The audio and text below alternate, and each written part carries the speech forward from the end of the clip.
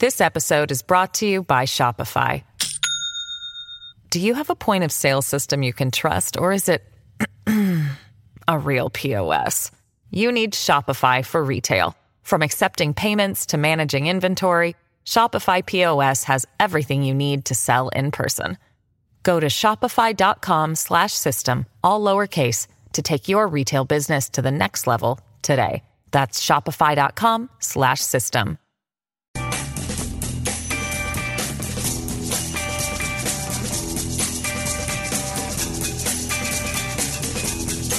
You're listening to The Greg Kelly Show. Well, we're joined by one of our favorite people. Nelson Happy is his name, Happy, a very experienced lawyer. He is a former tenured professor of law and former dean of Regent University School of Law. He went to Columbia University Law School. Smart guy, you know that. And a seasoned litigator with over 53 years of legal experience. Did I get that right, sir? 53 years? Yeah, I'm only 60 years old, so I started when I was really young. No, look, you are a giant when it comes to the law. And by the way, you had a wonderful, I guess it was 2 or 3 days, kind of escorting around Justice Scalia. That's you, right? That's me, yes. You and Justice Scalia, thick as thieves for a time. Nelson, can you just tell me your reaction? I don't see you as a very political guy, but I want to go through the most recent case and the others. We'll get to those if you want. Sure. Justice Engoron and the $455 million ruling against Trump. The money is due in less than a month. Your reaction to that case and, what's happening? Well, it was a shocking outcome, but I knew in advance it was going to be a bad result because the court granted summary judgment before the trial even started, finding that the financial statements that Donald Trump used to obtain bank loans were fraudulent. His lawyers then said, why do we even need a trial? You've already ruled against us. But the judge disagreed and went ahead and had the trial. But I knew the result was going to be bad because when the judge makes a decision that the financial statements are fraudulent, that is like QED, end of discussion. Well, the judge had no qualification to actually render that decision. He had no access to witnesses. He had no experience himself. And I'm just going to run by what I told you about. Yeah. I discovered that Donald Trump would put down a certain percentage he had in 2 buildings on 6th Avenue and one in San Francisco. He had a piece of these 2 buildings about 30% worth, which is probably something like $600 million. The judge said that Donald Trump fraudulently represented that trust, it's a trust, as cash. All right. And every time Donald Trump said this was cash, and he put cash in quotes when it was not, and he falsely represented it as cash. I looked up the statement of financial condition, and guess what? It's actually under cash and cash equivalents and escrow and prepaid expenses. Sir, just what I told you right there, and those are the facts. It is pretty much as simple as that. What do you think of what the judge did based on what I told you? Well, he made a mistake because obviously the cash is qualified. So it doesn't mean cash in the bank, and the judge was wrong. That is just a mistake. Now, is it a mistake or is it kind of deliberate? Because he was putting the word cash in quotation marks. Now, maybe professionally you're not allowed to, but I mean, I think we're being generous by calling it a mistake. Well, if I tell you that something is black when you know it's white, I can be mistaken, but it's unlikely. So, yes, I think it served the judge's it made his opinion work to do that. And there were other instances as well. The gravamen of this is that there was no damage to anybody. Trump proved that the banks that looked at his financial statement made their own appraisals of the property. They made their own decisions. They didn't get hurt. No one lost any money. Millions of dollars of fees were paid to banks and lawyers for the lenders as well as Trump. And there was no damage. So how do you arrive at a $355 million damage verdict when no one was hurt? Do you find it suspicious that they have that outlandishly high fine, yet he's only suspended from doing this kind of business for 3 years? It's kind of discordant, if you will, right? Well, it's funny you say that because I had that same reaction, because you would think somebody that was going to have to pay $355 million would be barred for life or a long, long time.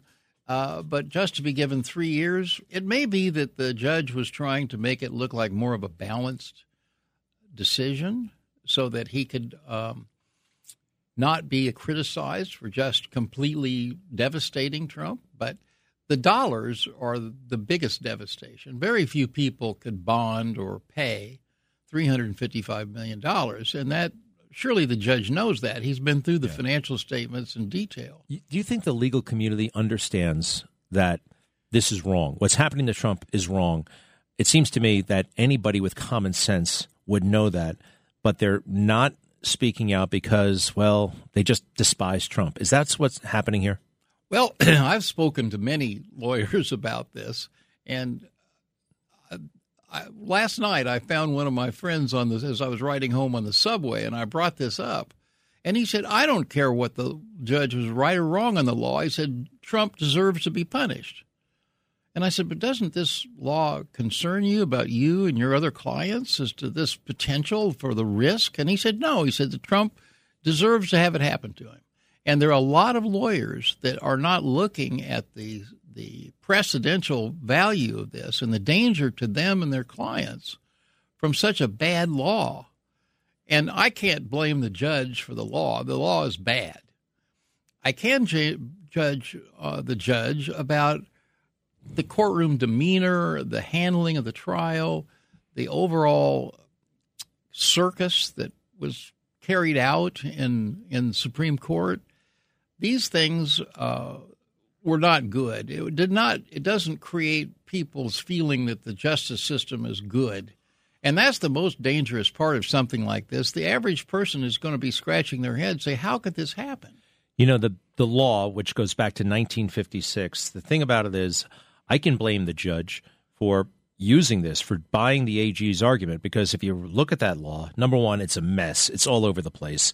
And he bends over backwards for 5 pages trying to justify using it against Trump. And you can't. It disintegrates. It falls in on itself. It's just – and do you feel generally the same way about the other cases against Trump? I think that the strongest case against Trump is the one in Washington involving the documents, because I think there's no question that Trump was careless when he brought those documents to Mar-a-Lago and he put them on the stage and he didn't really take care of them. And interestingly, I visited Mar-a-Lago last year and had lunch at the golf club. And I noticed that there were pictures all over the walls of Trump and Time Magazine, Man of the Year, all kinds of things. And I was chatting with the manager, and I said, well, what do you think about Trump and all these documents, this top secret documents? And he said, didn't you know? He said, Donald was just collecting signatures. He said he wanted a bunch of documents to frame to put up here at the golf course. Now, I believe that. It's probably just that simple. Those were trophies. He wanted to put them up. He wasn't thinking about the Presidential Secrecy Act. No, Judge, listen, I have a world of respect for you, and this is the one area. Look, a couple of things that you and many other people have been misled. The boxes on the stage were not full of classified documents. This is one of the many, many myths. In fact, if you take the number of documents that are in dispute, it would take up about, a ream of paper that you buy for your copier? 500 sheets. Yeah, about half of that. That's not a lot. Actually, give me about 110. So that's 20% of a ream of printing paper, and they tried to scare people with those pictures. Now, also in retrospect, compared to the stuff strewn all over Joe Biden's garage, putting them on a gold stage, that seems like the perfect kind of custodial arrangement for precious secrets. And the other thing, there are a lot of other things, but I want to emphasize this, Judge. Yeah. And what do you think? Because everyone has overlooked this. They always say that Donald Trump, stole these things from the White House and brought them to Mar-a-Lago.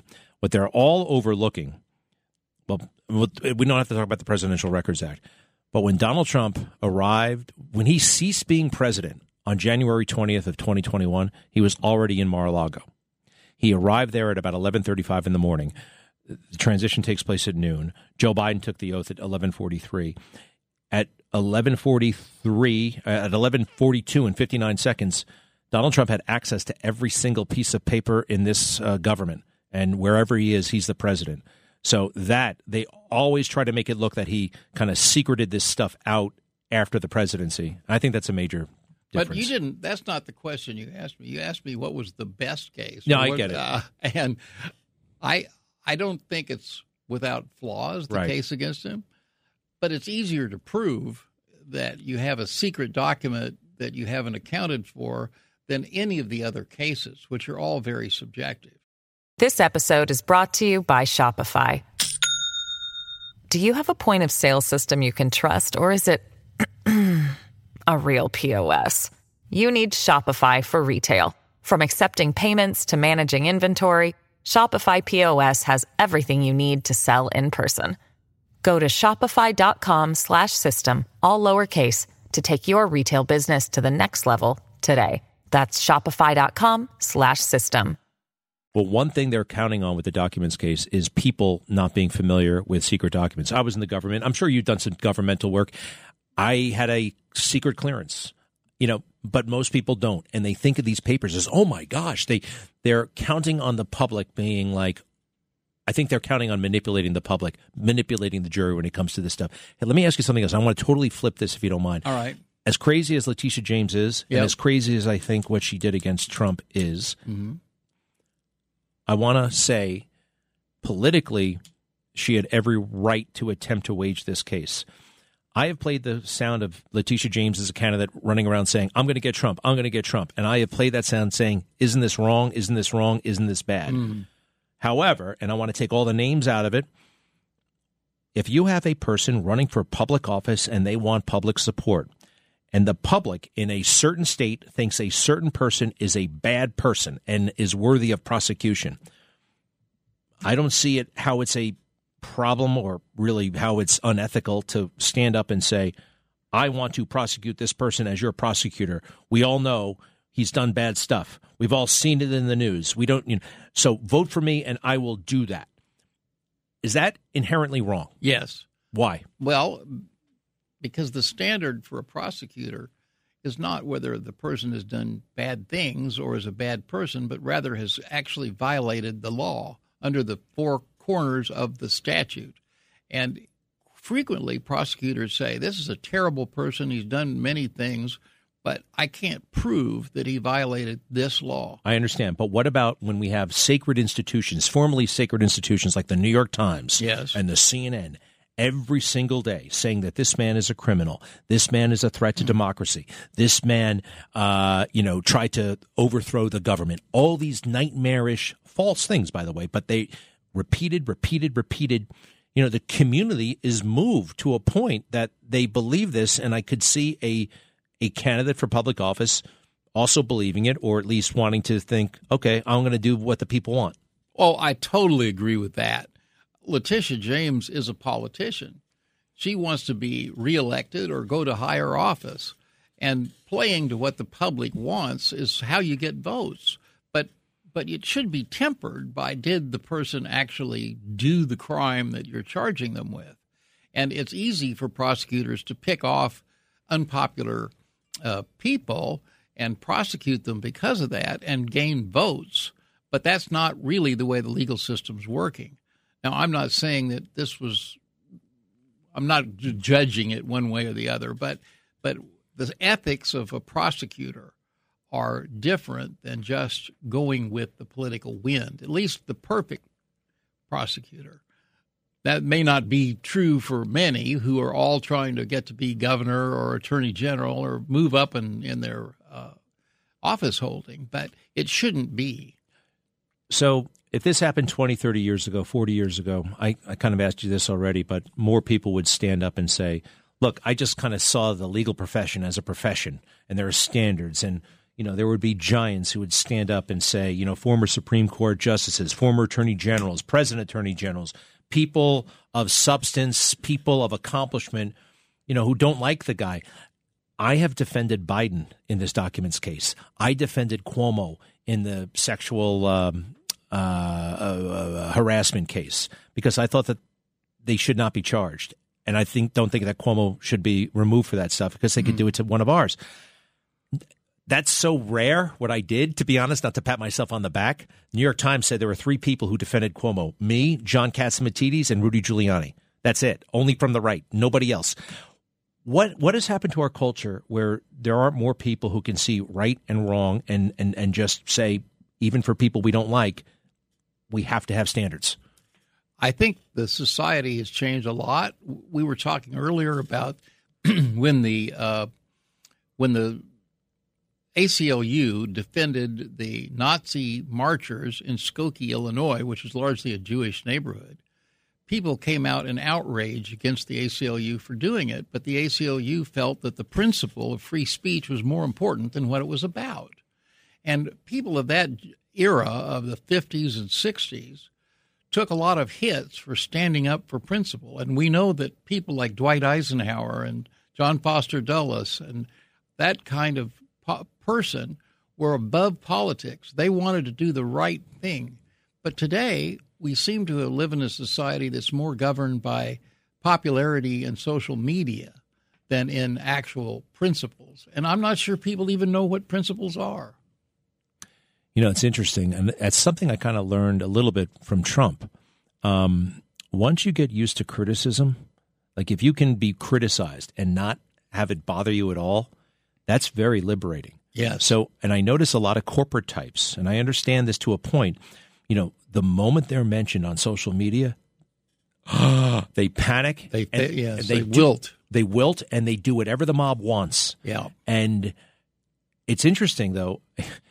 Once you learn, you know, the mob's going to move on. And you might as well just do the right thing and let the chips fall where they may. And it's fun. It's a better way to live.